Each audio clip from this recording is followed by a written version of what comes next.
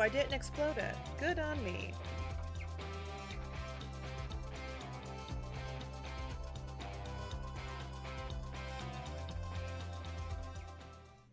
Hey guys, you're listening to Drunk and Uncultured. We are a drinking problem masquerading as a pop culture podcast. I'm Lindsay. I'm Stephanie.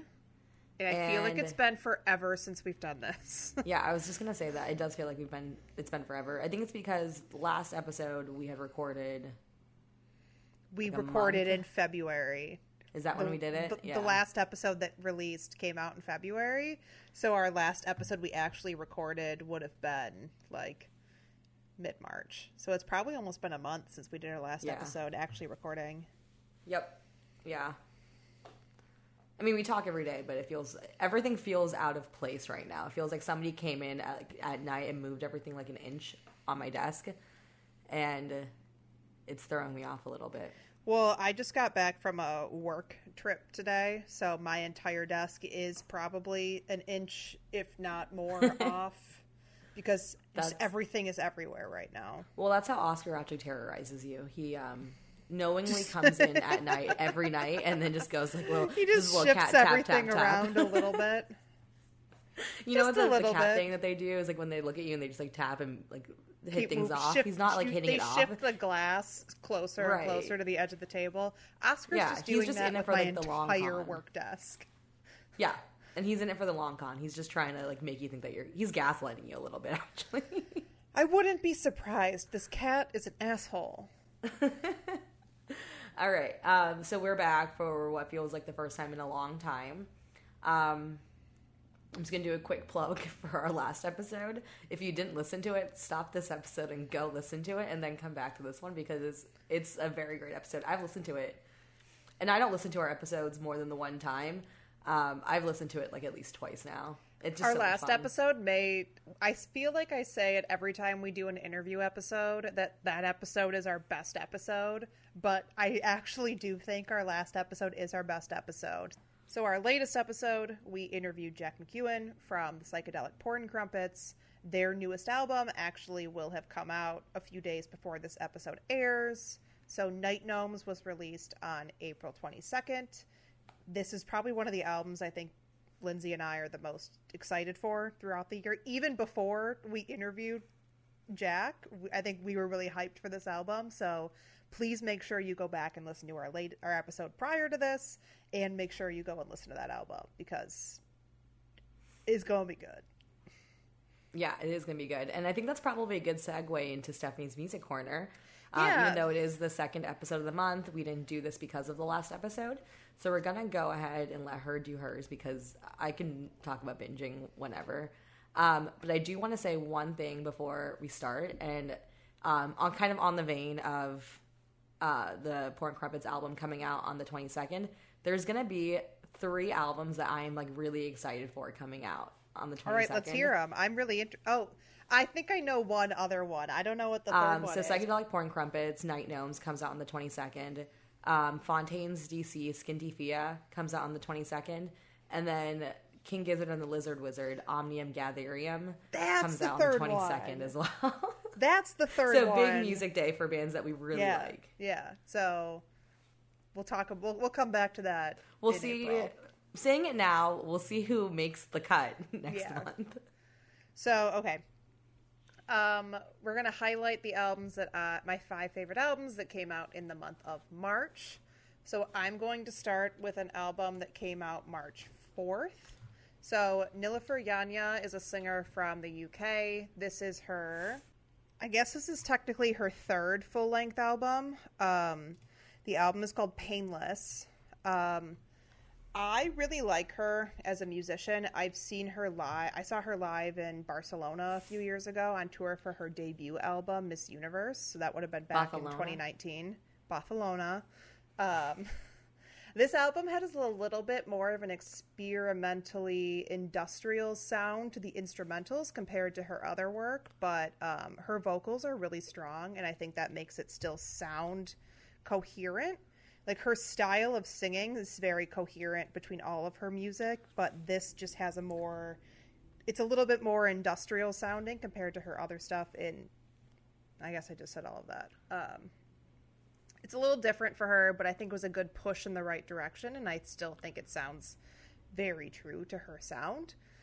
I gave it an 8 out of 10. It was really good. I bought a physical copy of this as well. I very much enjoyed this album. If you haven't listened to this yet, Lindsay, I think you should. Her music is really good. I don't think I've listened to the whole thing. You probably heard to the go singles. through this and look. Yeah. And you hadn't highlighted your favorites yet, so I didn't. But I think some of it has popped up on our blend.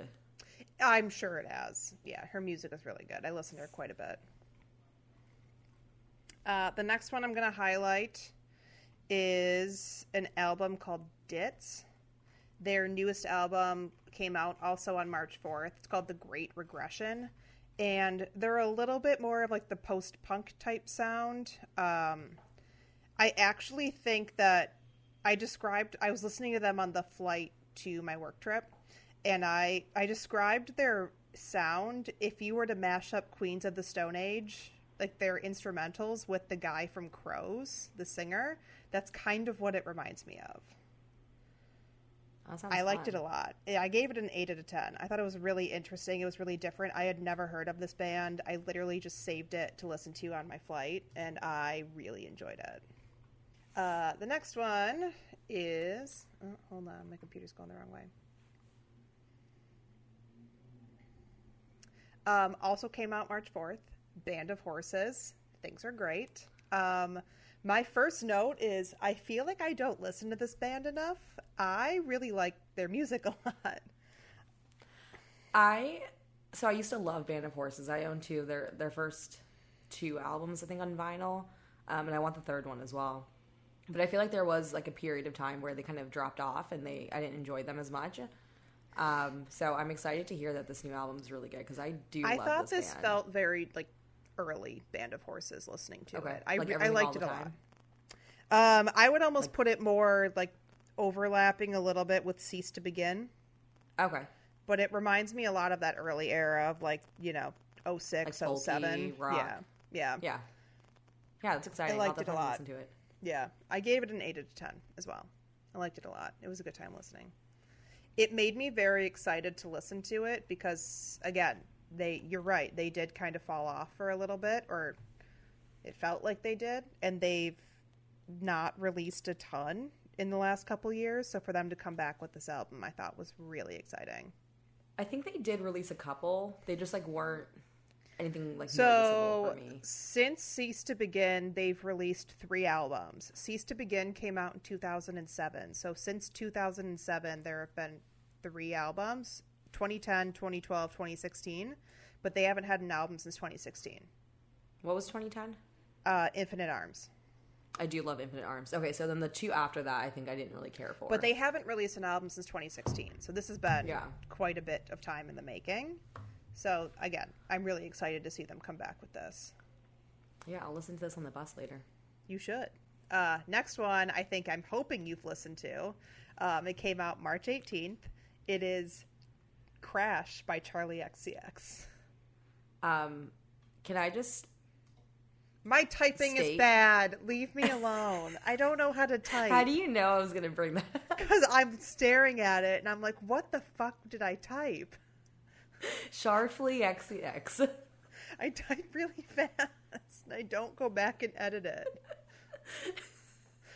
It's the personal document, Lindsay. I mean, it's a personal document that I have access to, so I'm going to make funny. All right, whatever. Oh God, my typing is so bad. Oh yeah, I know. The notes are bad too. Jesus Christ. I'm fixing it now because I feel like an idiot. You didn't fix Sharply. I'm working on it. Listen, I'm working on it. Listen. I'm literally crying. I thought this album was a lot of fun. I've seen a lot of people on TikTok talk about this album. I go back and forth mentally. I don't know if I like it as much as... The one where she's laying in the bed? No. the 2019 Charlie. The album is called Charlie. So I go back and forth whether I like Charlie more or I like Crash more. But the more I've been listening to Crash, I like Crash a lot. The song Lightning, amazing. Beg for You with Rina Sawayama, amazing. There's some really hard-hitting songs in this album, and I found this girl on TikTok. God, I wish I knew her handle.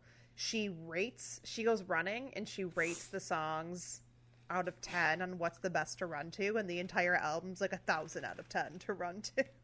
That's funny. Yeah, that's a good rating. It's really good. That's a good system. I gave it a 9 out of 10. I loved this album. Okay.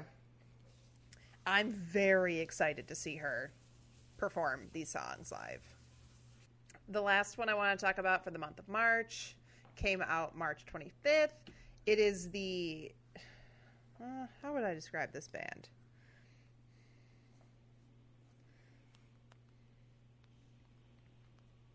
They're kind of a 90s rock band. They're like a goth rock band from the 1990s. It's Placebo. This is their new album, Never Let Me Go. I loved this band when I was a teenager because I thought I was cool listening to a 90s goth band as a teenager. But this was actually a really good album. They haven't released an album since 2013, so it's been almost 10 years since their last album. So this album was nice because it still sounds... It's a similar thing as Nilüfer Yanya, where it sounds true to the form, but it also is a progression on their original sound. That it's something slightly different, but it still sounds like you can clearly identify, like, oh yeah, this is definitely a Placebo record. It was very good. I gave it an 8 out of 10. Okay. I'll have to catch up on listening to these. April's going to be good. I already can tell you right now. April, well, I'm so hyped to talk about April because there was some good stuff that came out in March, but like the stuff that I've listened to thus far in April has been fantastic.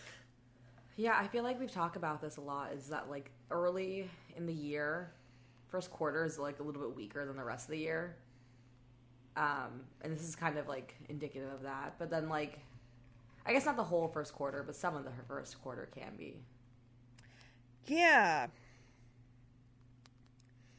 I feel like February was a really big high month. Like I feel like January was kind of slow. February was kind of high. March was good, but it was compared to February, it was kind of slow. And then compared to how much I've listened to in April already, it's also been. Oh yeah. March has been kind of slow. So we're going up and down in a little bit of a wave right now. So we'll see. I forgot February was the month of 4 out of 5 10s. Yeah, February was then, really like, high rankings. Going backwards and saying like that was a 10 out of 10. Yeah. For the last one. Okay, cool. So let's get into the beer. We're not drinking the same beer this episode because we can't do it every episode, and also we were not prepared. So, Steph, what are you drinking? Steph is stepping away from the computer for a second, so I'll tell you what I'm drinking. This is called Dame and the Giant Peach by Witch Hat Brewing Company out of South Lyon, Michigan. This is a beer Stephanie gave me a couple months ago that I'm just now getting around to drinking. It's a kettle sour ale brewed with peaches, ... so many peaches. Originally brewed as an international women's collaboration brew day beer with Fermenta Women's Craft Collective and all of the incredible ladies here at The Hat. And then it says, cheers to all of the strong, creative, passionate, and amazing women that make the Michigan beer industry all that it is. Yeah, so my sister-in-law actually bought me that beer. I drank all of it that I have here, but I did send Lindsay some. It holds up. I mean, sours, it's not that old of canning, but it definitely, I mean, I feel like sours hold up a little bit better depending on how they're brewed. But if it still tastes tart and like peaches, I think it's done its job. It does still taste tart and like peaches. But yeah, it's pretty, it's very peachy. It almost tastes like, I don't know if we have these in the U.S., but in Canada, they have like these peach rings. Oh, we have peach rings in the States. That's a thing. Oh yeah, it's like sour peach. It tastes like a sour peach ring. It's kind of like similar to like Fuzzy Snack and the peachiness. That's a good comparison, actually. Yeah. because I've obviously had that beer, so that's a good comparison. I hadn't thought about that when I drank it. It's because your head is empty. No thoughts. It's because you and I share a single brain cell across the country, so it's got to travel back and forth pretty far. Yeah, it doesn't ping as fast as a phone call or text message does. No, it doesn't. I am drinking actually a beer that Steve got me when he was on a work trip not too long ago. I am also drinking a sour. I am drinking the Passion Fruit Dragon Fruit Mango Hill from Southern Grist. Southern Grist is in Nashville. We've done their beer on the podcast before. They're kind of well known for these like super fruit heavy sours. Mm-hmm. This one in particular is a fruited sour brewed with passion fruit, dragon fruit, mango puree, and lactose. Doesn't look lactose-y, just in the consistency, like looking at it, so we'll see. So on initial taste, you get the creamy mouthfeel of the added lactose, but it doesn't taste lactose heavy, which is kind of nice, because a lot of fruited sours, I feel like, when they have lactose in them, that's most of what you taste. So it tastes kind of like a milkshake bomb type thing. Like overly sweet. Yeah. This is overly really sweet, like usually really, really creamy. Yeah, this has a good, strong, like fruit forward flavor that I like, and because of the fruit purees that they used, it doesn't taste overly sweet, which is really nice. I mean, it's fruity, but it's not like disgustingly sweet like you would think for a lot of like fruit heavy sours. Yeah. Because when I think like fruit heavy sour in my head, I just go to like 450 North down in Indiana, which is just like a fruit bomb. It's like a sugar bomb in a sour form. Anyways, do you have 3 words? Yeah, I'm gonna say tart, mango, passion fruit, I guess, because those are the 3 things that stand out to me. Yeah, there's dragon fruit in this, but I think the passion fruit, the mango, and the tartness of the sour kind of stand out the most to me. I'm going to call this tart, smooth, and I can't use the word peach, can I? Because it's in the name. Oh, shit, then I can't use any of these words. Hold on, I got to rethink this. Okay, so I'm going to say tart, smooth, and stone fruit. I'm gonna go around the word peach. Okay. I'm gonna say tart, light, stone fruit. Is passion fruit a stone fruit? I guess mango's a stone fruit. I don't think it is technically. It's got a pit. I don't know that all fruits that have pits are stone fruit. Like that would make a cherry a stone fruit. That's a good point. Passion fruit and mango are both tropical fruits, so you can say tropical. I'll do, so I said tart, light, and tropical. We'll do those 3. Okay, cool. So now that we've bullshitted for 20 minutes. Oh, sorry, my cat's being a nightmare. Oh, not even that. I mean, we've just been like shooting the shit. Let's get into the episode. Yeah, so this episode I think is going to be a fun topic to discuss. So we wanted to do this episode in honor of the 100th anniversary of the film Nosferatu. So Nosferatu was originally released on March 4th of 1922. So it's the 100th anniversary of Nosferatu.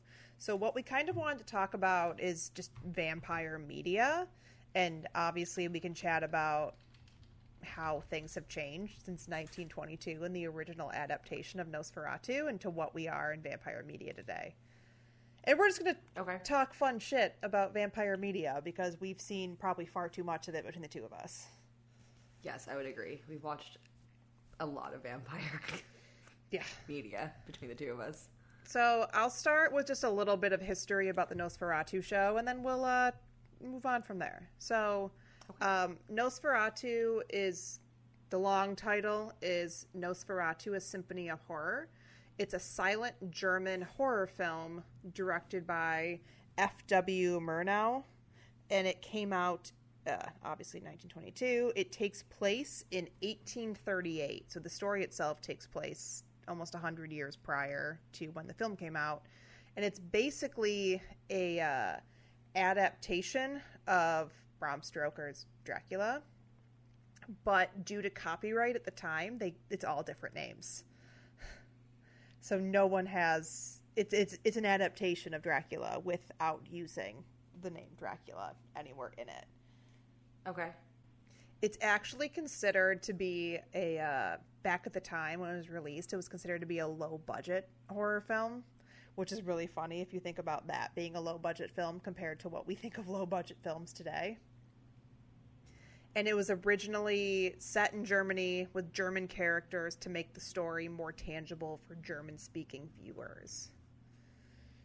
So it's very heavily German-influenced in comparison to the actual Dracula novel, which takes place in the UK.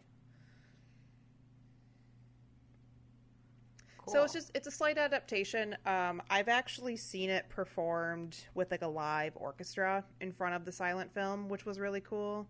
I saw that in 2017, 2018, somewhere around there. It was really cool to see live. Obviously, watching the film on its own is one thing, but seeing it performed is really fun. Yeah, that sounds like a really fun time because I feel like the orchestra helps to like add to the ambiance and like absolutely the scariness of it. Yeah, this was actually looked at as like a super big time horror film back in the 1920s. Mm-hmm. Okay, which is funny because it's not scary at all. No. I mean, my favorite thing about Nosferatu is the SpongeBob reference. Yeah. There's been so many references to this film throughout history, even outside. Mm-hmm. I mean, the SpongeBob reference is probably my favorite as well. Yeah. It really had this... I mean, it being referenced even in SpongeBob in the 2000s just shows how long of a legacy this film has had. And it's had like a major... It's significantly different than what we think of in vampire culture today. So it's just so interesting to think back on it coming out 100 years ago, being this super scary horror movie, into, the various stuff we have today.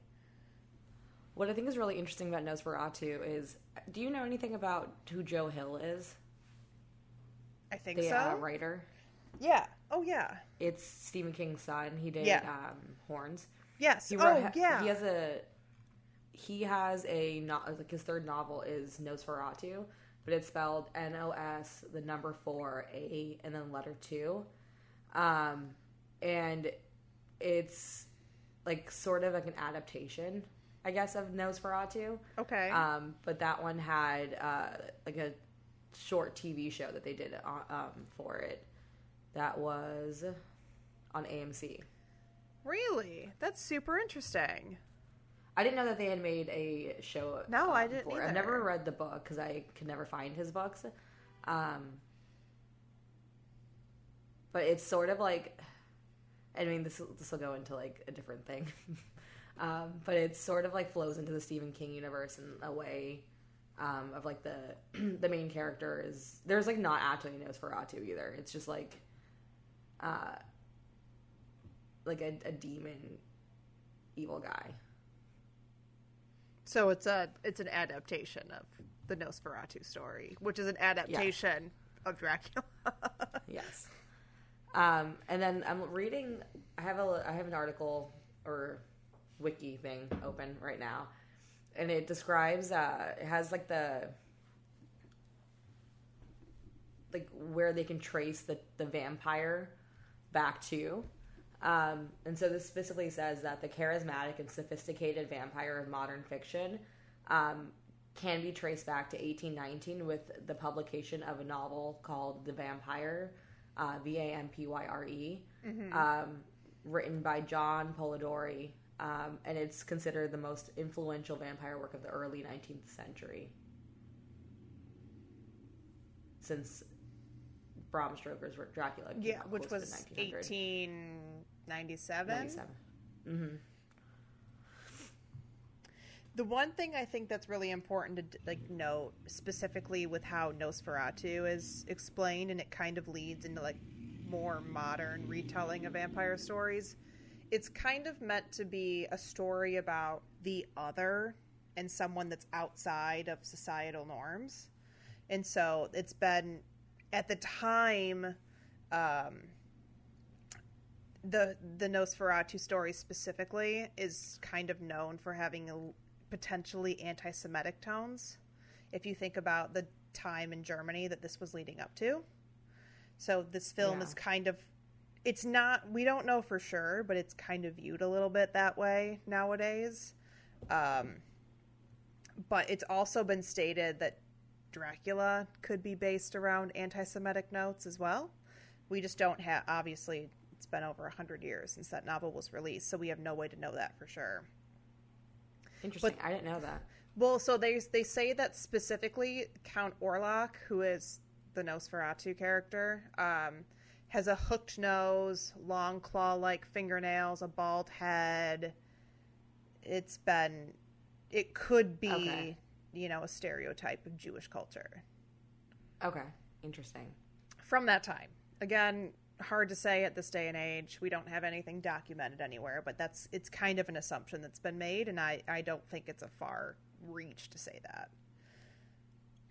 Oh, so the idea is that Orlok arrives into this town from Transylvania, essentially, and brings with him a swarm of rats and spreads the plague throughout the town. So rather than it being like the stereotypical, like what we think of a vampire, he's just spreading a plague onto the town. Yeah. Which is why there's also been that kind of leads back into some of the potentially anti-Semitic tones that come with this film, because it was viewed throughout parts of Germany in that time that Judaism was spreading a plague throughout Germany. Mm-hmm. So it's interesting to see this was one of the things we consider the original vampire story to be such rooted in such hatred. Mm-hmm. But I think it's kind of changed. This has kind of been taken in a different way throughout more modern times, because I've almost seen if you look into like the 80s and 90s, the vampire stories, a lot of people were using it to associate it with people that had HIV or people that were, in the LGBTQ plus community in that time. Mm-hmm. Were kind of seeing themselves in those characters. So it's really interesting to see how this character that is the other has been viewed so differently throughout the last 100 years. Yeah, I think that's a really good point, because, like, as you mentioned, it potentially could have been written to, like, be something negative, represent someone that was negatively other, but it's now become kind of like a symbol of like not fitting in, and something that's like relatable, because you can relate to feeling like character. That that outsider character in one way or another. So what, just thinking about more, like on to just like the vampire lore and stuff in general in media. What's your favorite piece of vampire media? Okay. Before we get into this, I actually want to talk a little bit about, on this page I'm reading about like how the lore has changed over time. Ooh, yes. Tell me more. So it says like in Slavic and Chinese traditions, the way vampires were created was like a corpse. If a corpse was jumped over by any kind of animal, they were feared to become like undead. Oh, that's interesting. I didn't know that. And like they considered bodies that couldn't be treated with boiling water, or like a wound that couldn't be treated with boiling water, as like at risk for becoming a vampire. In Russian folklore, vampires were said to have been witches or people that had rebelled against the Russian Orthodox Church while they were alive and came back due to dark magic. And then, obviously, we know, like, in the more recent lore, vampires are created when a vampire bites or, like, gives a human their blood. Mm-hmm. That turns them into, like, a child, I guess, vampire. Yeah. And then there's, like, I think another interesting thing is, like, the different ways to kill vampires. Okay. So, like, in different countries, different ways to kill vampires or prevent vampires exist. So, like, one example is, like, burying a corpse upside down prevents the body from becoming a vampire. Interesting. That's another weird thing I've never heard of. That one either. Severing the tendons at the knees or spiking the head, body, or clothes to the ground to keep them from rising. Scattering small grains such as rice, poppy, or millet or sand on the ground near the grave, which would keep them occupied counting grains all night. And this is European and Chinese lore. So weird. The specific that they would be counting the grains. That's the part that's weird. Further measures included pouring boiling water and incinerating the body. Placing something like a lemon or garlic or a brick in the mouth of the corpse. Well, that's where the garlic comes from. And then shooting a bullet. Yeah. And like obviously today, I guess modern lore is like spiking in the heart with wood. Mm-hmm. I think silver bullets. I thought that was werewolves. That's werewolves. And then like cutting their head off, or I think burning them in like the sun, are like the modern ones. Unless you're Edward, and then the sun doesn't kill you; it just makes you sparkly. And that's another one, like the idea that like vampires can't go out in certain times, like they can't enter holy land, they have to be invited into your house. Yeah, they have to be invited in. Yeah, they can't go outside during the day. And then, but it says original lore, they've never necessarily been like susceptible to sunlight. It's just, I think, the idea that they were active at night kind of changed the story a little bit, just because they're more active at night. Yeah. And they sleep during the day means that they physically cannot go out during the day. Yep. Cool. So, with that fun lore bit done, the answer to your previous question of my favorite media about vampires, I have two. Okay. I haven't watched the first one I'm going to mention in like years, so I don't know if it still holds up, but I used to love Buffy the Vampire Slayer a lot. That's a really good show. I hate Joss Whedon too. I think we all do. I love the show. As a society, we all hate Joss Whedon. I think we all do too, but the show is just so much fun, and I was like obsessed. I watched it like every day, like whenever its time slot was when I came home from school. And then I'm pretty sure I watched it when it was like streaming, whenever it came back on streaming. I love that show. And then my number two, actually I have three. Okay. My number two, actually no. I don't want to admit to the fact that I like this because I'm pretty sure I said it was terrible 3 episodes ago. Okay, whatever. Number two, I enjoyed the first 3 seasons of True Blood. You can say that you enjoyed a certain amount of it. You said it got bad at the end. We talked about it being bad because that show went downhill so fast. Okay. I enjoyed the first like 2 or 3 seasons. I can't remember when it got bad. For sure the first 2. I can't remember if the third season was good or not of that show. I stopped watching it after season 3 because I think that's when it got bad, or 4. But then I think my absolute favorite vampire media is The Stand. Is not The Stand. It's Salem's Lot. The Stand! That is not the same thing as Salem's Lot. I mean, it's all Stephen King, so it's close. It's close. It's all one universe. It's all Stephen King universe. But yeah, the Salem's Lot is, I think, one of my. Oh, do you have another? There's so one? much actually, because I just remember Lost Boys. Well, I'll take Lost Boys because I was about to talk about that. So okay, I just remembered Lost Boys and I was like, oh, but Lost Boys. Couple of my favorites. I mean, we can just keep talking about our favorite pieces of vampire media as they come to mind. But okay, the first one I thought of was Lost Boys.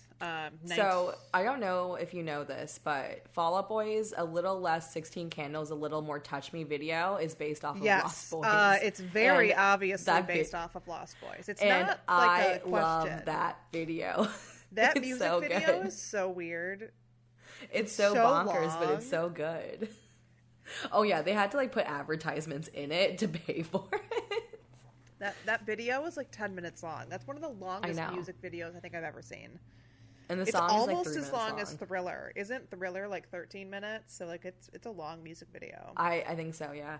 But the song itself is only like 3 minutes long. But yeah. Oh no, I absolutely know that video is a reference to Lost Boys. I love that music video. I love the fact that they did that. I think Lost Boys is such a good movie. It's one of my favorite movies of all time. It's so good. 1987. It's like peak 80s culture. You got Corey Haim. You got you got Corey Feldman. You got Kiefer Sutherland is in it. Oh, I mean, you got Kiefer Sutherland. You got Alex Winter. You got everybody from the 80s in that movie. If you're wondering, Alex Winter is Bill from Bill and Ted's Excellent Adventure. That's not what I was looking up. Oh. What are you looking up? Vampire Media. Oh. That makes sense. Yeah, Lost Boys was like one of my favorite movies when I was a teenager. It's such a good movie. The other one I was going to reference is obviously our favorite director of all time, Taika Waititi, What We Do in the Shadows from 2014. Yes. Also the show. I mean, the show that came out for the first time in 2018, 2019. The TV show the show is great. and the movie are great. The movie is amazing. That is also one of my favorite movies of all time.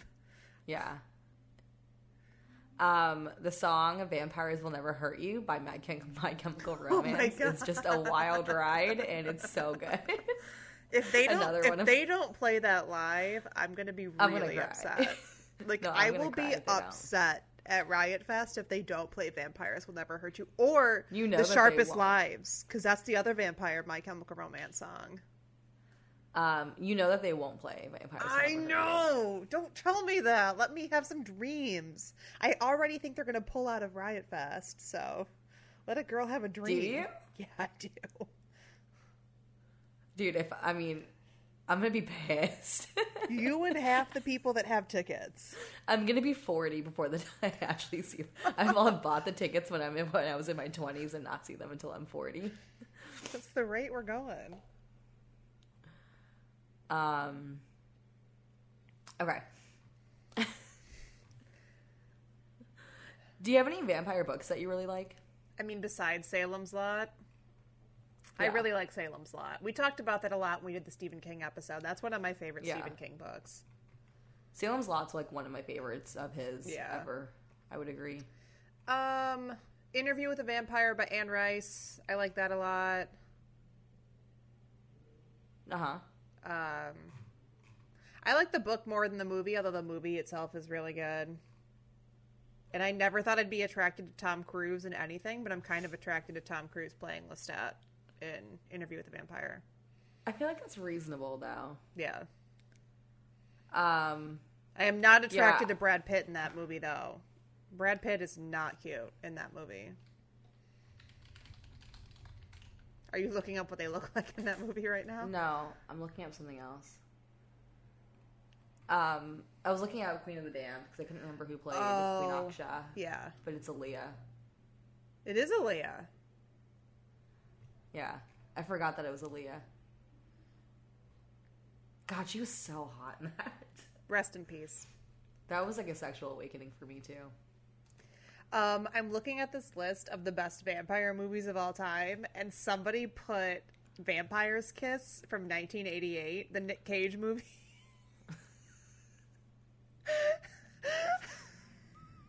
That movie's bananas. It's not a good vampire movie because it's not about vampires, but that movie itself is bananas. So I'm just thinking it's hilarious. Did you know that vampires are mentioned in the Silmarillion by Tolkien? No. One vampire is mentioned. A singular vampire. And apparently Sauron takes the form of a vampire. So in the show that's coming out on Amazon, I think. Yeah. Maybe there's going to be vampires. What did they call on that show? The Power of the Ring or something stupid like that? Mm-hmm. Rings of Power. Rings of Power. I was close. I mean, it looks amazing, so don't make fun of it. I think the name is stupid, but the show looks good. I'll fight you. My favorite vampire book is The Last Vampire by Christopher Pike. I read all of those books when I was younger. I've not heard of those. I enjoyed them.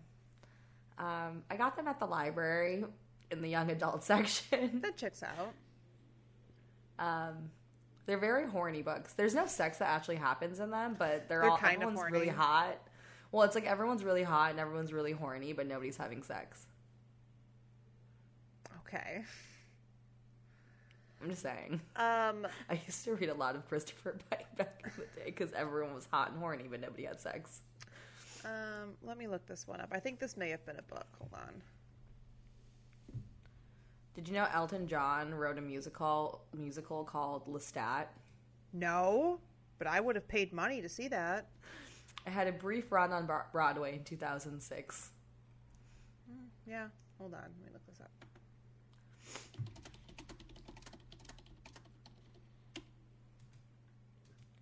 Okay, My this is a sister book. read The Vampire Lestat in French, and I didn't know it was in French, so I tried to read it when I was younger, and because I was like, this sounds interesting. Like, Le Vampire Lestat is what it was called, and my sister was like, yeah, it's just about like a vampire, and I was like, okay, cool, I'll read it, and she was like looked at me and didn't say anything, and was like, okay, and let me take it. Good luck and it with was that. in French.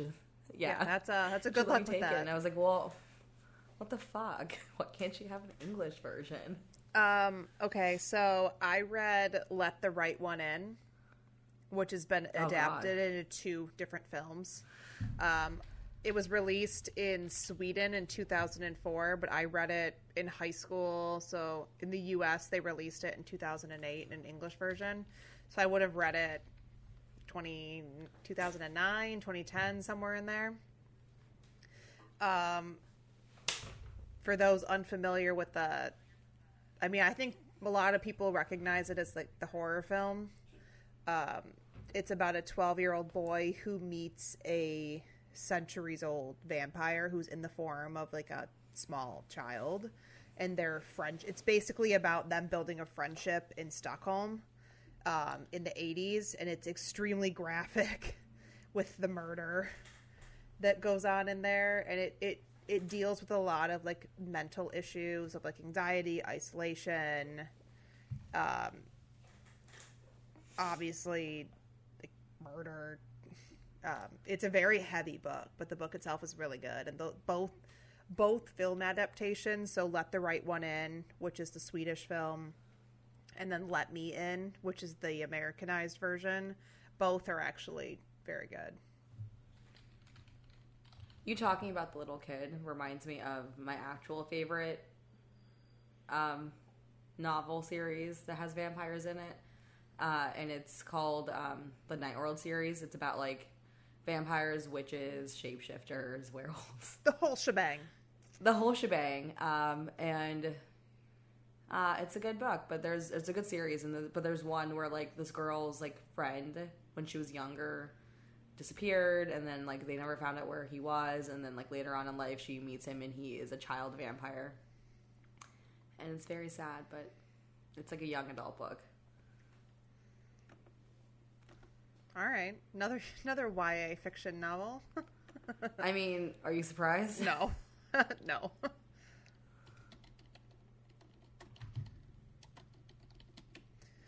I'm looking up right now because it popped up as one.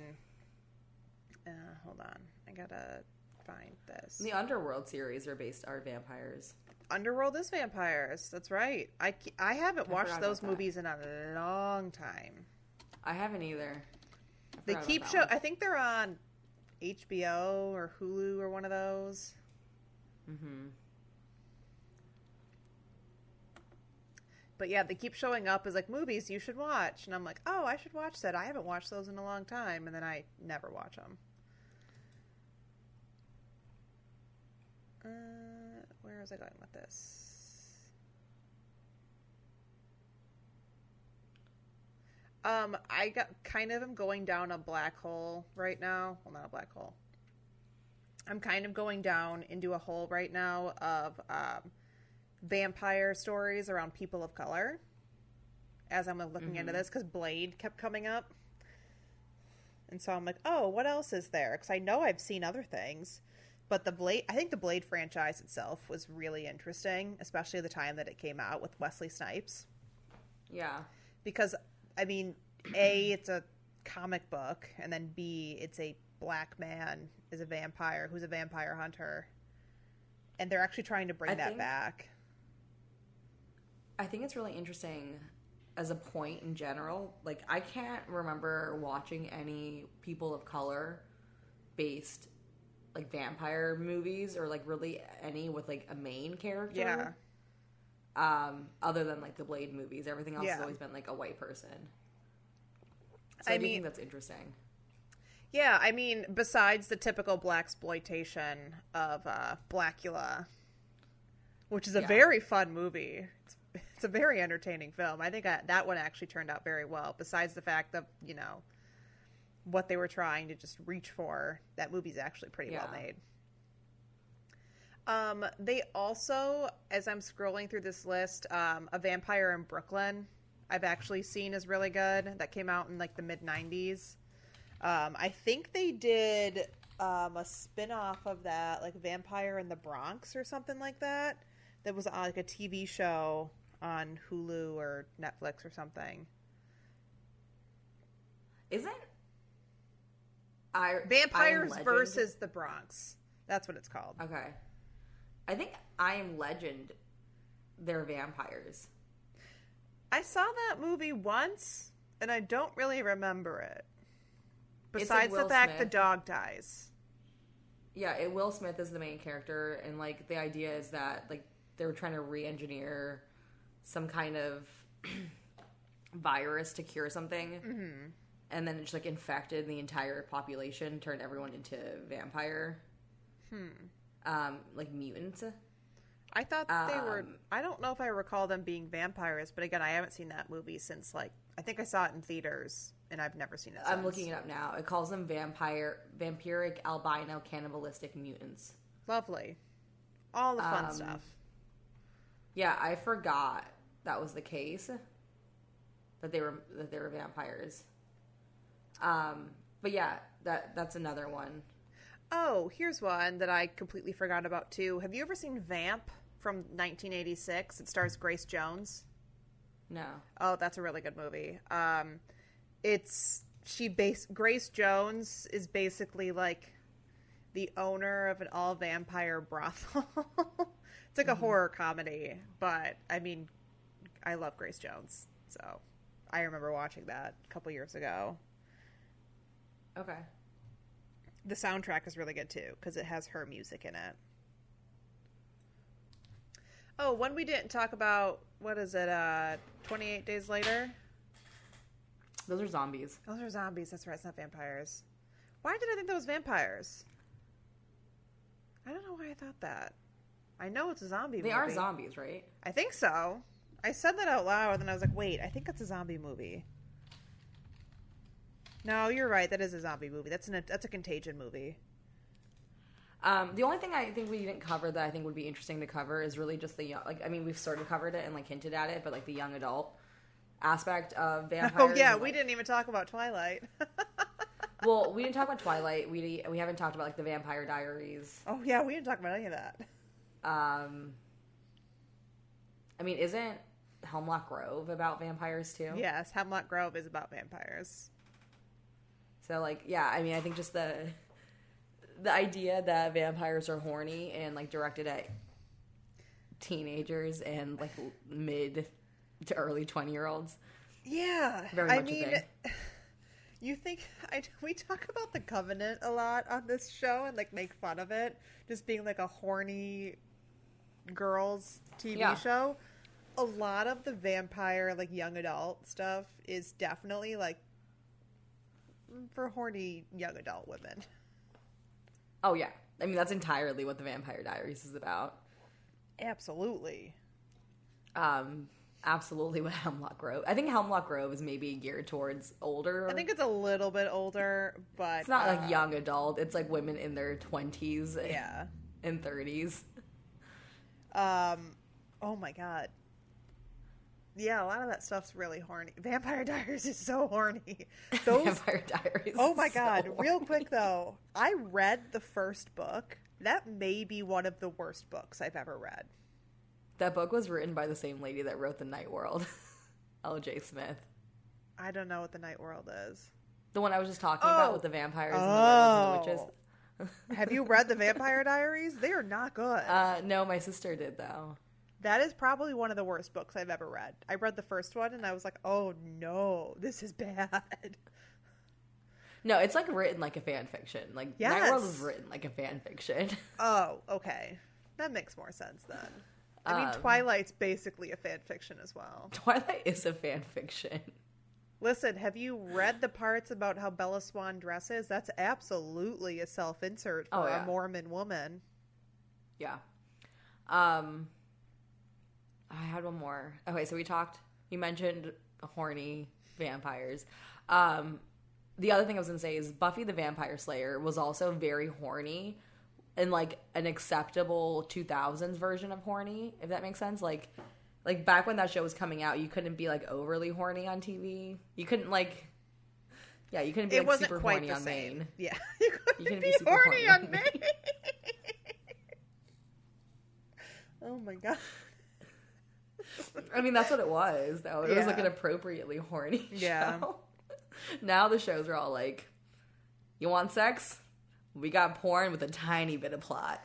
I mean, that's what True Blood was, is porn with a tiny bit of plot. I actually just thought of a show that I didn't think of immediately with vampires, but it just came to my head.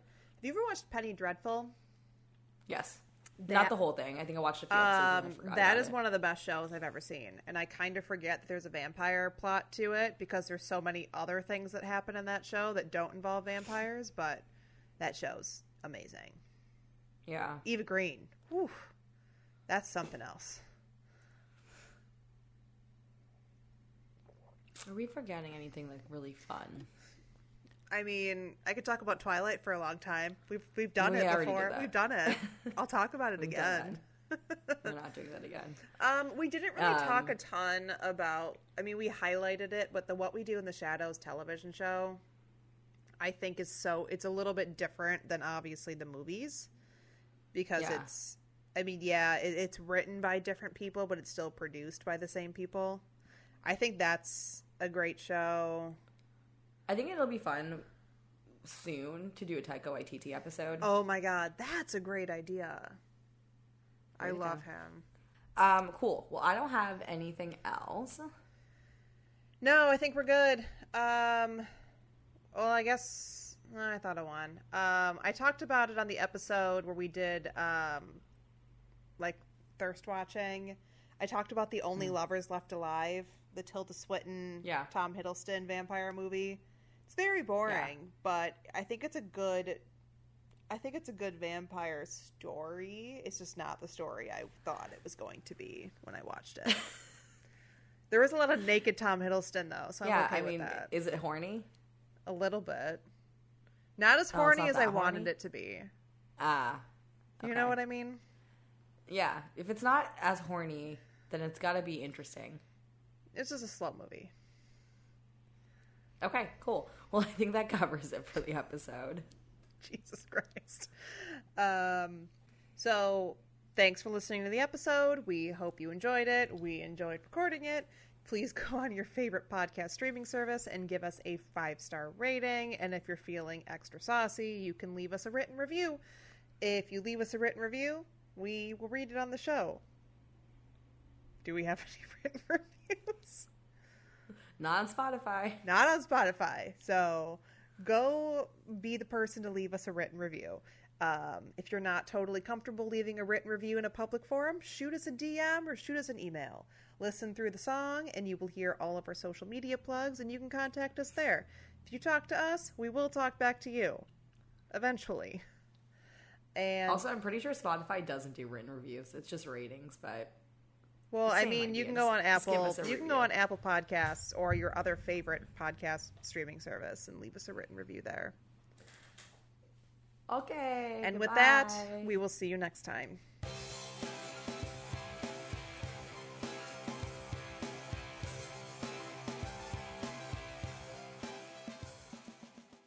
All right, that was the episode.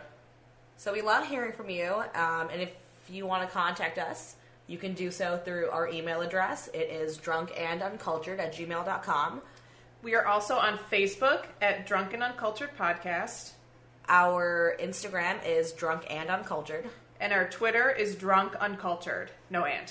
And as always, I'm Lindsay, and you can find me on Twitter, Instagram, and Untapped at Lindsay Sold Out.